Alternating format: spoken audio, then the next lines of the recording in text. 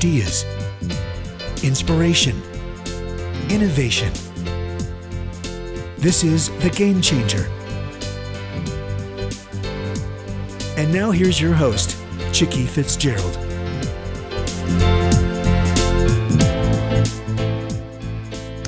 Good afternoon, this is Chicky Fitzgerald, and we are having a special interview today on what matters most of all. This is a part of our joint venture project with Now Publishing, and we are interviewing one of their special young authors, Stephanie Costolo. Did I pronounce that right, Stephanie? It's pronounced Costolo, kind of like Costco. But everybody says Costolo, so I just kind of go with it at this point. Well, I should have asked that before we started, but I knew you'd forgive me. So, yeah. Stephanie, the whole focus of your book is about decisions that change destiny. And, you know, some of us who are listening today, or certainly me, it's been a long time since we were 30. So, you know, looking back on the year that we turned 30, our stories would be very, very different, I'm sure, than yours. But tell me, what made the year you turned 30 so significant? So the book is really focused on just the 2 or 3 years surrounding the year I turned 30. I had 2 small children. I got a divorce, became a single mom of the 2, and then was pregnant with the 3rd, all by my ex-husband.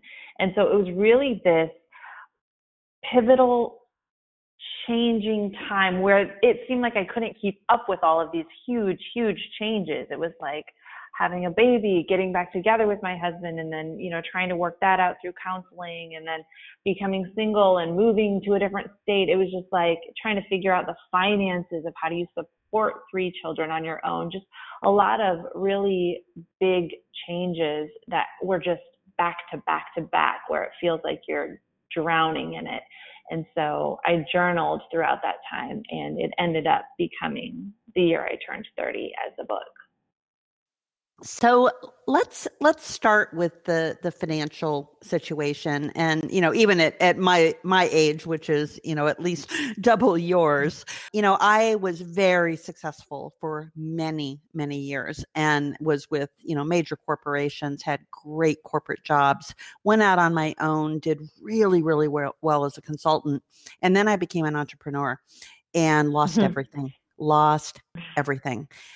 Invested everything we had, and then suddenly it was gone. And the worst time of all to lose that money, you know, right before the economic crash. So I know a lot of listeners, maybe they've never even said it out loud that they have had struggles, but let us hear kind of this message of hope that you had this incredible situation and struggled with making the right decisions. How did you get through? So that's a good question. As a little bit of a backstory, I was raised in a family very, very poor. I was born in Flint, Michigan, in the city, but it was a dirt road. You know, it was a very poor area on welfare, all of that. And then kind of growing up, my family sort of finally made it, quote unquote, to lower middle class. And that was like a comfortable place to be in. And so that's important now, looking back at the financial struggles during the year I turned 30 and the surrounding time, because my childhood really formed my view on money and having and have not, and its importance and the role that it plays in our lives. And to be honest, I had probably a very unhealthy view of it. And so I was always afraid that I would not be able to afford life, you know, to take care of myself. And so I went to college and all of that stuff. I joined the Air Force and got married, and we were doing pretty well, actually. The 2 of us were working and doing well. And then I had our first child. And so we had decided together that I would stay home with the baby. And then we had our second child, and I went back to work, but then got pregnant, oopsie, on birth control. That 1% failure rate for birth control, got pregnant with number 3, and we split up when I was pregnant. And so it threw me into this. Yeah, it threw me into this situation that I had always tried to avoid, you know, this fear from childhood that I would end up in poverty like my parents were for so long. And now here I was. And I don't know if you've looked at childcare costs lately, but three kids that are daycare age. I mean, they were 4, 3, and 3 months old when I moved us all to Florida. They're all daycare age. It was a catch-22. There was no way, even with child support, that I could get a job that would pay me enough to cover daycare and pay bills. And so I tried to do real estate. I tried to do these other jobs, and I had a bachelor's degree is the crazy part. You know, it's like, I felt like I had put in the work. Like I've taken the steps, you know, I got married before I had kids. I got a bachelor's degree, all of that stuff, but it wasn't enough. It was horrible. And so it took me almost 4 years to just be able to make my rent payment on time every month. And during that time, I ended up evicted from our house. That's in the book. We came home from a trip that my dad had paid for us to go at Christmas time to visit the family, because I wasn't going to be able to buy my kids presents, and I wasn't going to be able to go see anybody. And so he kind of sponsored that trip. And of course, I didn't tell anybody, I'm about to get evicted. You know, my rent's not paid, my electricity's not paid, because I was so embarrassed and so ashamed that I essentially felt like I was failing as a mother. Not only could I not pay my bills, but I couldn't even get my kids a Christmas present. Right. So we drove back home. That was from Illinois to Florida, drove back home. And as I'm walking up to our apartment door with the 3 kids, there's a big green paper on the door. And I just knew, it gives me the chills even thinking about it now. It was a horrible moment. Eviction notice. And I'm like, oh my gosh. So that, spiraled into a whole other situation. But, wow. Well, I know for a while you decided to stay in the same house as your ex-husband and co-parent the kids, as opposed to having the kids going back and forth. So how did that work? And what did you learn from that? I mean, I'm sure there are many things, but pick one or two to share with us. Yeah. So we did. We were separated and living in the same home for probably about 6 months. And I learned a lot from that. I learned that forgiveness is a daily decision, that it's not a feeling that just washes over you one day. In most cases, I would say, when somebody has wronged you, in your opinion, it's hard to let that go. But when you're living in the house with them, or when you have to maintain a relationship because they're the parent of your children, or because they're in your family, or whatever reason, I learned to make the daily conscious decision to be forgiving and open-minded, instead of choosing to hold on to anger and resentment, because that would have gotten us nowhere. Right. So I learned that. And also, you wrestle when you're separating from a spouse or from a long relationship. You wrestle with what could have been, or what could be, or am I doing the right thing? And all of these questions that kind of pop into your head, especially when you have kids involved. And I really learned that the thing about the past is, no matter how much we wish we could get back to whatever it was or how great it was, the thing about the past is it's already gone. Right. And so you can only look forward and do the best that you can with today. Right. Well, the interesting thing is what you've just shared with our audience is really the other side of the coin of love itself, right? Because love isn't a feeling. Love is a choice that you make even when you don't like the person. And, I've been married for 28 years, and it was one of the things that I remember from our premarital counseling. And we had only known each other for 2 months when we got married. And, that was a huge risk for me to take. But, I had met him through a singles dating service. I was older. There were all kinds of reasons why I thought it was a good idea. Right. But one of the things we did this counseling with his uncle, who was a pastor, and he was the pastor who was going to marry us. And he said, look, love is just it's a decision. It's a choice. And there will be days, believe it or not, and he even said this right in our wedding ceremony, there will be days, believe it or not, when you don't even like each other. And he was right. There have been those days. But the thing that does get you through isn't that feeling. And so when it does go sour and when it is bad, I love what you said, because I actually never thought about that forgiveness is a choice. So what kept you going through the literally darkest days, like when the electricity was turned off? Because I like I said, we've been through bankruptcy, we've lost our house, we've been through all of that, and from a very different place than you did. But again, just the courage to tell people about it is really amazingly empowering. Yeah. So to get through the darkest days, truly, and I think we can all look at difficult times in our lives and see that if you have a level of faith, what work is being done in your life by God. And so that's really what got me through those dark days. I had to learn. This is how stubborn I am. Let me tell you, I was raised Christian in a Christian home where you learn the Bible, you sing the songs, you have the relationship with God, but I didn't actually trust God to take care of things. You know what I mean? Oh yeah, I definitely do. Like I would say a prayer and say, please help me with this or give me guidance on this. And then I would just do whatever I wanted anyway. Because I'm in charge of my life and I'm going to do it, Stephanie's way, which is definitely one of the major lessons I learned in this time period is that Stephanie's way is a lousy way, and it's the harder way, and it's not going to give me the results that I'm hoping for. Right. And so I had to learn to actually trust God. And everybody says, I trust God, but I mean, really, when your electricity is off and you're getting evicted from your house and you have 3 little kids and you don't have income, you have no other choice but to be like, okay, God, all right, I'm going to follow your lead on this one.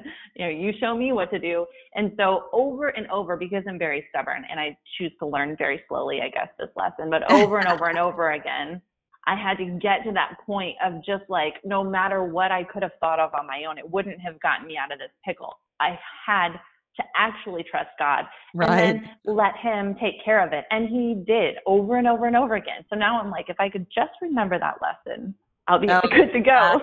Exactly. Well, that's actually true with all of us. And, it's funny because actually I was really gifted with the gift of faith when I was young, and my dad was a pastor, so I had no choice but to go to church every Sunday and kind of buy into it all. But yeah, and I had my dark days when I kind of walked away from what they had laid as the foundation with me.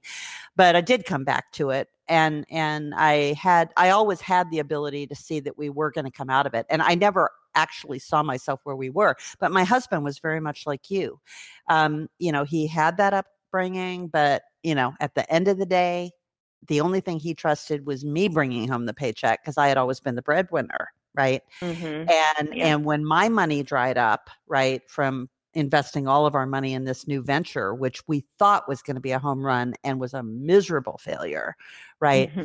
Then all he wanted was for me to start making money again. And I finally had to say, look, I can't be your power strip that you plug into for money, for faith, for all of these things, right? You have to have that relationship. And so at some point we have to have, and it's funny that we call it a come to Jesus moment, because it really is, right? It really is. One of the things, Stephanie, that I love, and I've been interviewing people for 10 years. And as I mentioned, I normally interview business authors. So when I would walk through a bookstore or through the library and try to figure out who to interview, right, I would pull the book off the shelf and I would look at the table of contents. So I'm a bit of a table of contents connoisseur, if you will. and so I am just a sucker for intriguing chapter names and what the story about those chapters is. And so I'll just throw out a few of these, and you can pick the one that you want to tell us the story about, right? So she starts with the shower, and then she goes to the new normal, the couch, the moving van, the center club, the trip, the payday, the college, the locks, the magazine, and the vessel. So you pick. This is a Stephanie choice moment. Oh, this is tough. So it's interesting that you bring up the chapter titles because, and I'll keep this part really brief before I go into the meaning of one of them. But when the publisher and I just so happened to meet one day, I said, oh, I've always thought about writing a book, but it wasn't an actual plan of mine. This was a God plan. It wasn't Stephanie's plan. It was a God plan. And so she said, oh, what would it be about? And I kind of rambled on a little bit and said, well, there's this and this. And I journaled during this time. So, maybe that. And she said, well, why don't you write down, just give me a chapter list of what that might look like and send it to me. And I thought, you're crazy. I don't know how to write a book. This is not something that I was working toward. And so I sat down and I thought, a chapter list, okay. And I just started writing down moments that were coming to me, like a moment crystallized in time. Right. That would come to my mind when I thought about, what do I want to share with people? What did I learn the most from?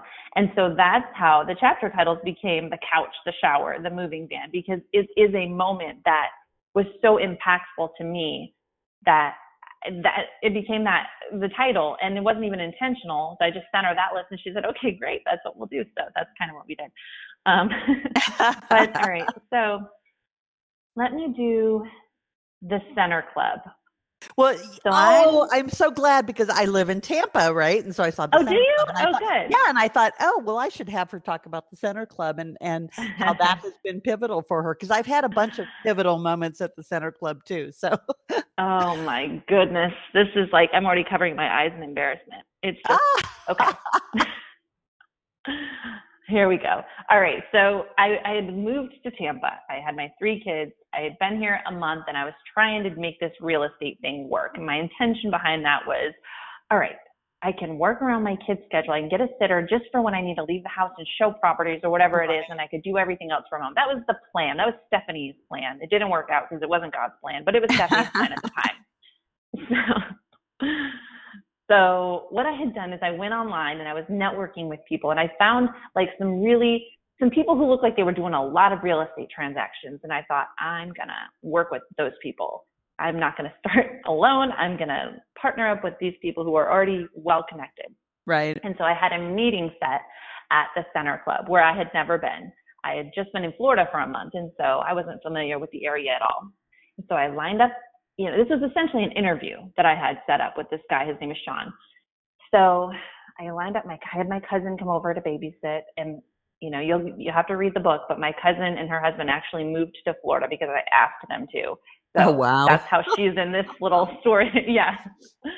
So she was all lined up to babysit, and I was all ready, putting on my professional clothes, feeling kind of like a fraud because really I was a mom that stayed home all day, but I'm going to put on my nice clothes and we're going to make the best of this. Right. And so that's what I did.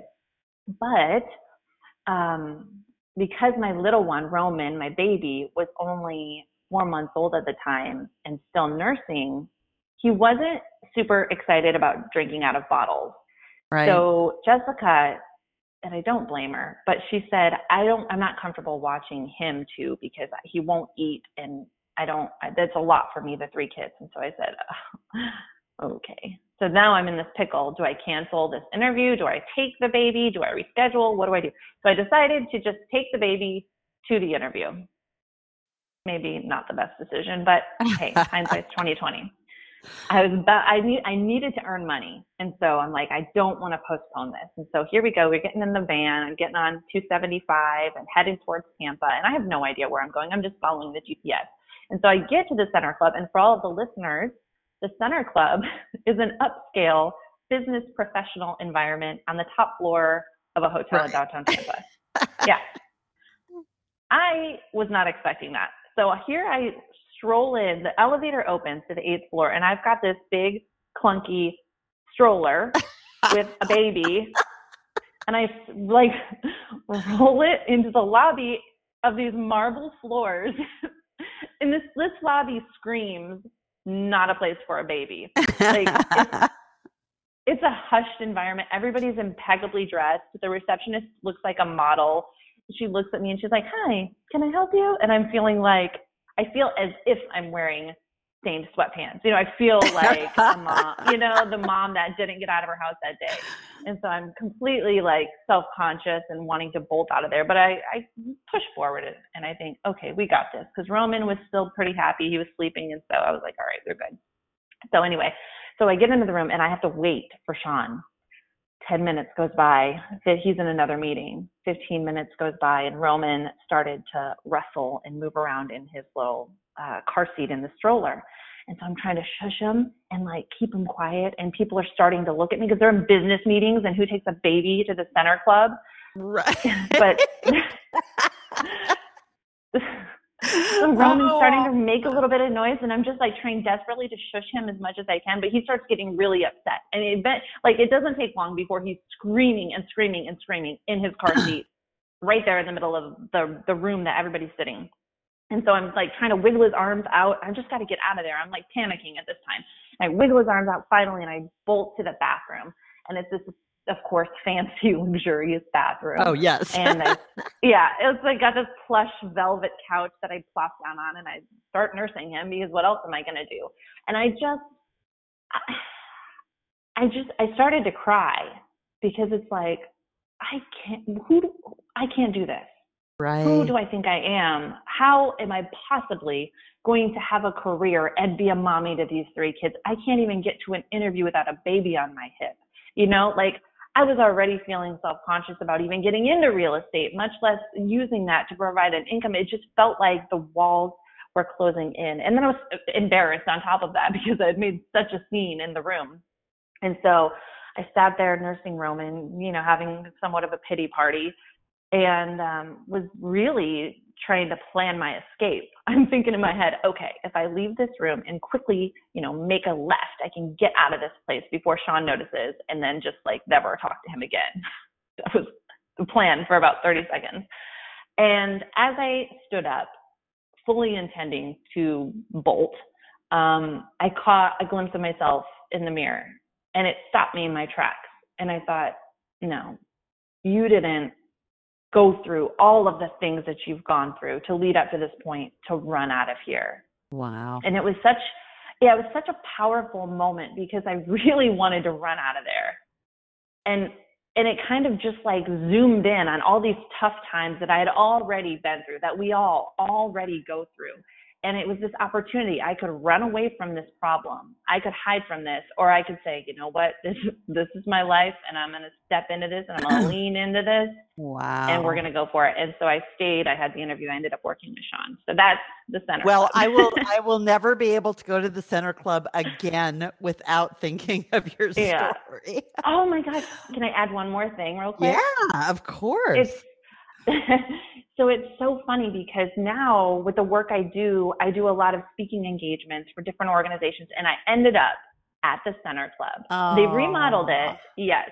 They remodeled it, but I was in the same exact room and I'm standing up there at the podium to a room full of veterans. I'm an Air Force veteran. And so I was speaking to this room full of incredible female veterans. And I told that story and I'm pointing, I'm like, I was right there and my baby was screaming. And, you know, it was just such a cool full circle moment to have had happen. Yeah. Wow. Okay. So that's a title for another book, full circle moments. So you heard it here. If NowSCPress publishes it, I get a piece of the action.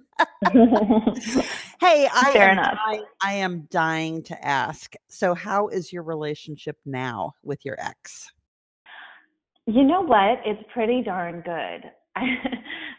He's remarried, and they have an almost 2-year-old. He's now living in Florida, so he lives maybe 10 minutes away from where I live. It took 3.5 years. So I was down here for 3.5 years with my kids while he lived in Pennsylvania, which was really, really tough. So he's down here living with his wife. He takes the kids 40% of the time, and he has truly surprised me with how great a father he has become. I think we're all young and nobody knows what they're doing as a parent at first. And he'll readily admit, he's like, I was not ready for all of that, you know?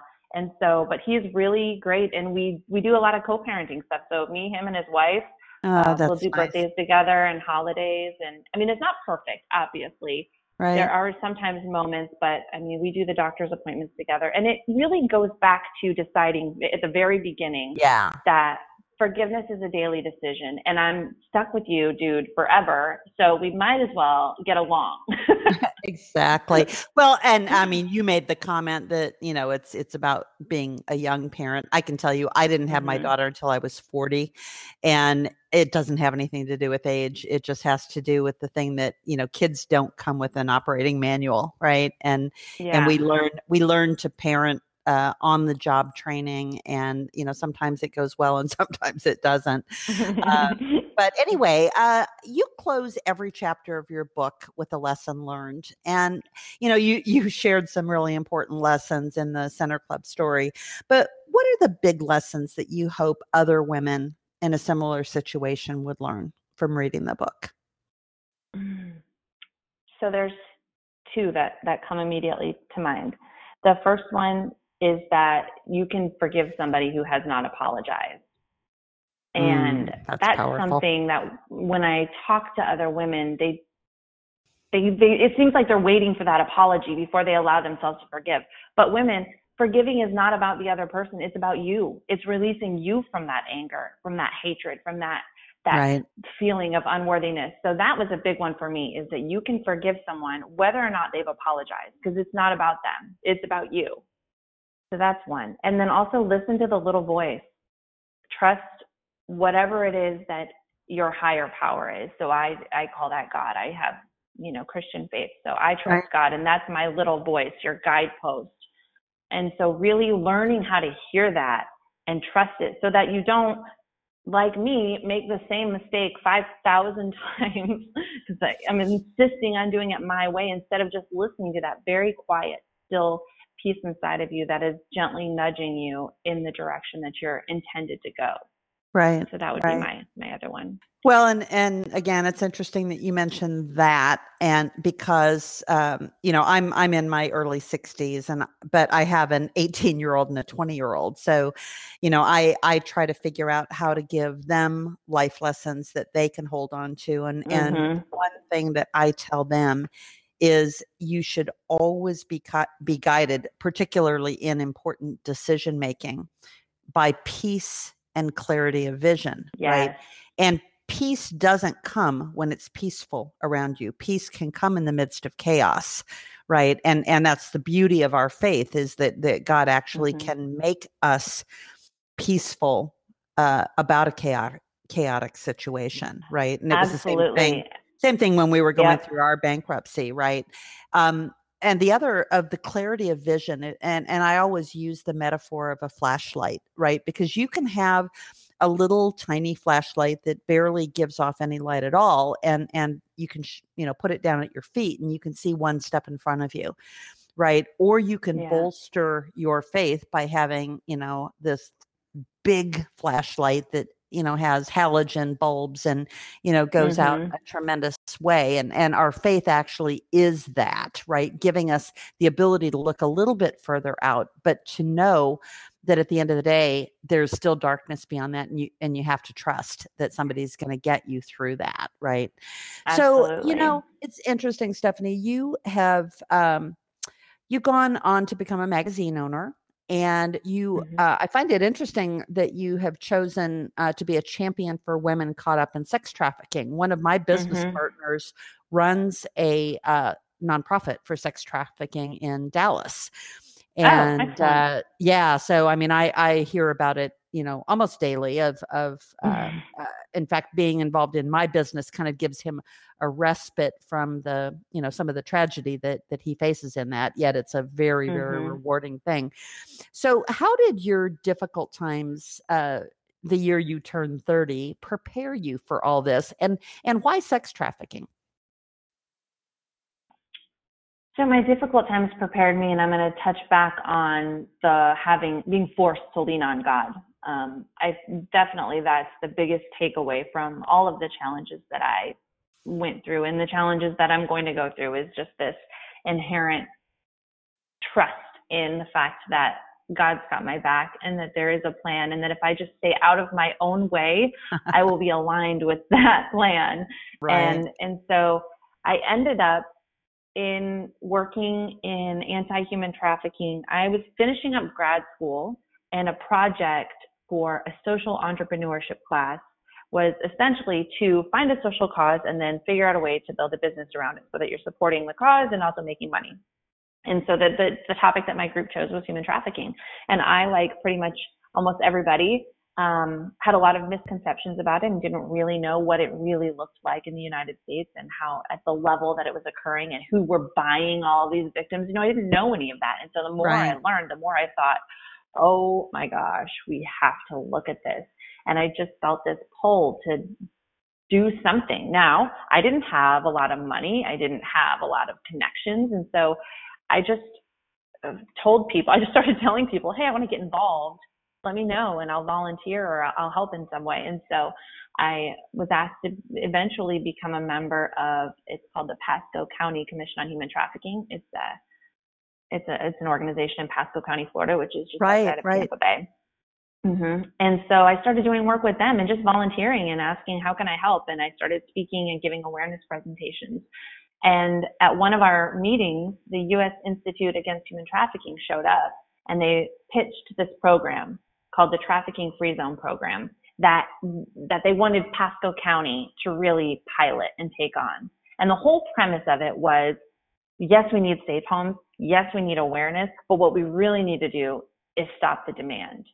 And there's this metaphor that I like to use when I talk to people about this. And it's this metaphor that there are two guys in a fishing boat out fishing and having a great day. And then all of a sudden, one of the guys sees a baby floating by in the water, and the baby's drowning. And so he jumps in the water, he brings it up on the boat and saves his life. And they're like, oh my gosh, what in the world? And then before too long, they see another baby floating in the water by the fishing boat. They jump in and save this baby. And not too much longer, but it's like a stream of babies, just constant flow of these babies that need to be saved. And he keeps jumping in, and they're jumping in and pulling the babies out of the water. And so eventually, one of the guys jumps in the water and starts swimming away. And the guy left on the fishing boat says, what are you doing? Where are you going? And he said, I'm going to find out who's throwing the babies in the water.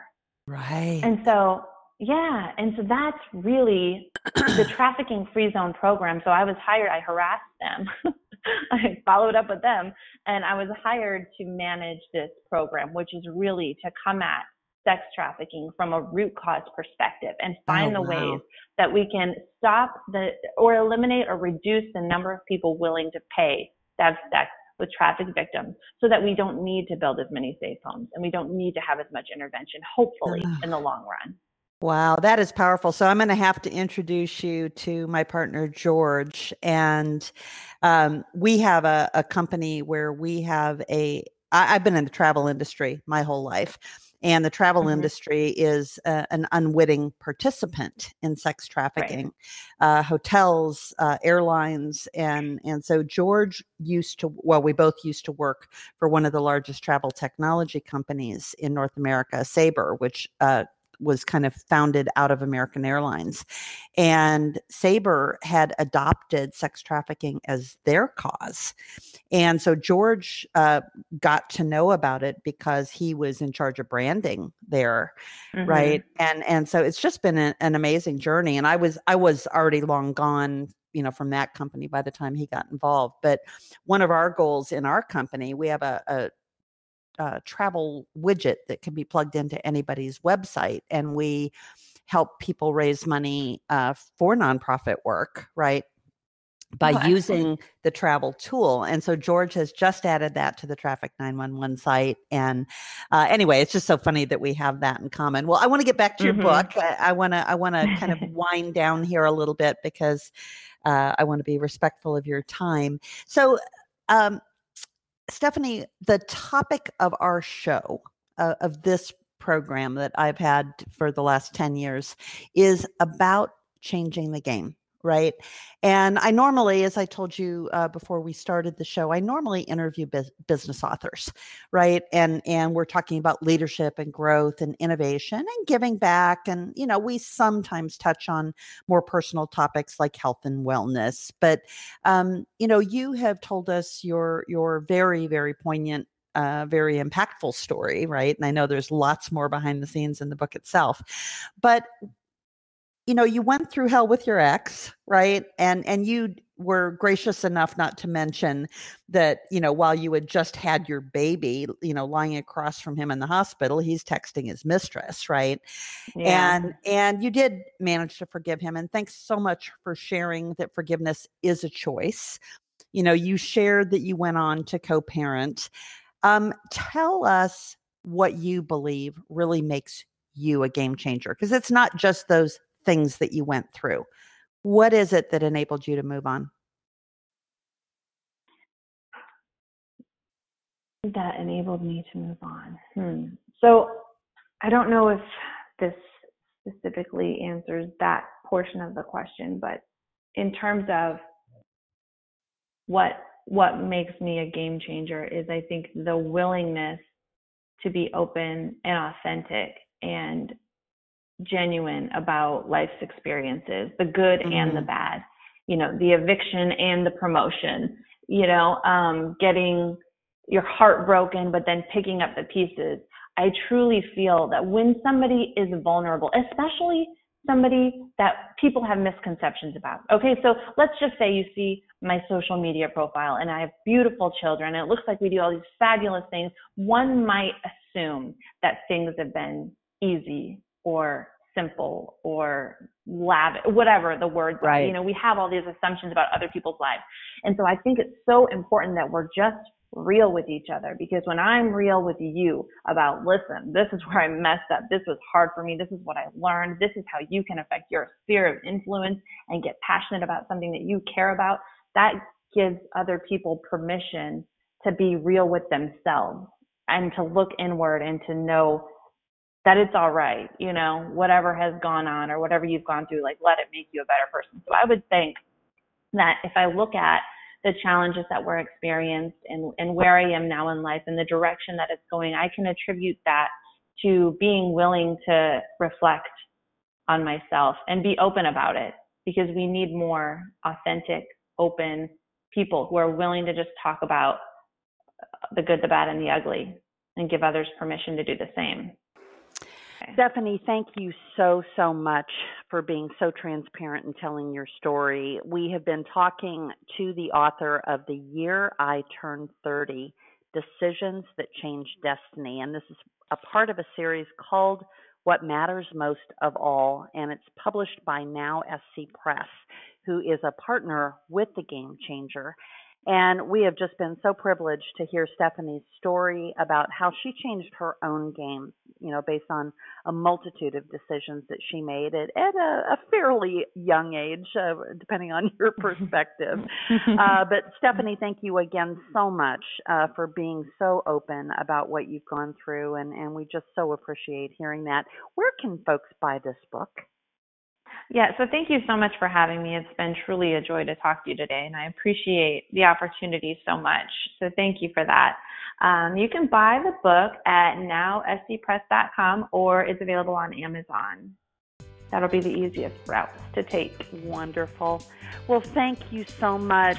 And again, for those who are listening, I know that this is a little bit of a departure from our normal topics, but sometimes we just need to be reminded that every decision that we make can change our destiny, and have the courage to be honest and go out and change your game today.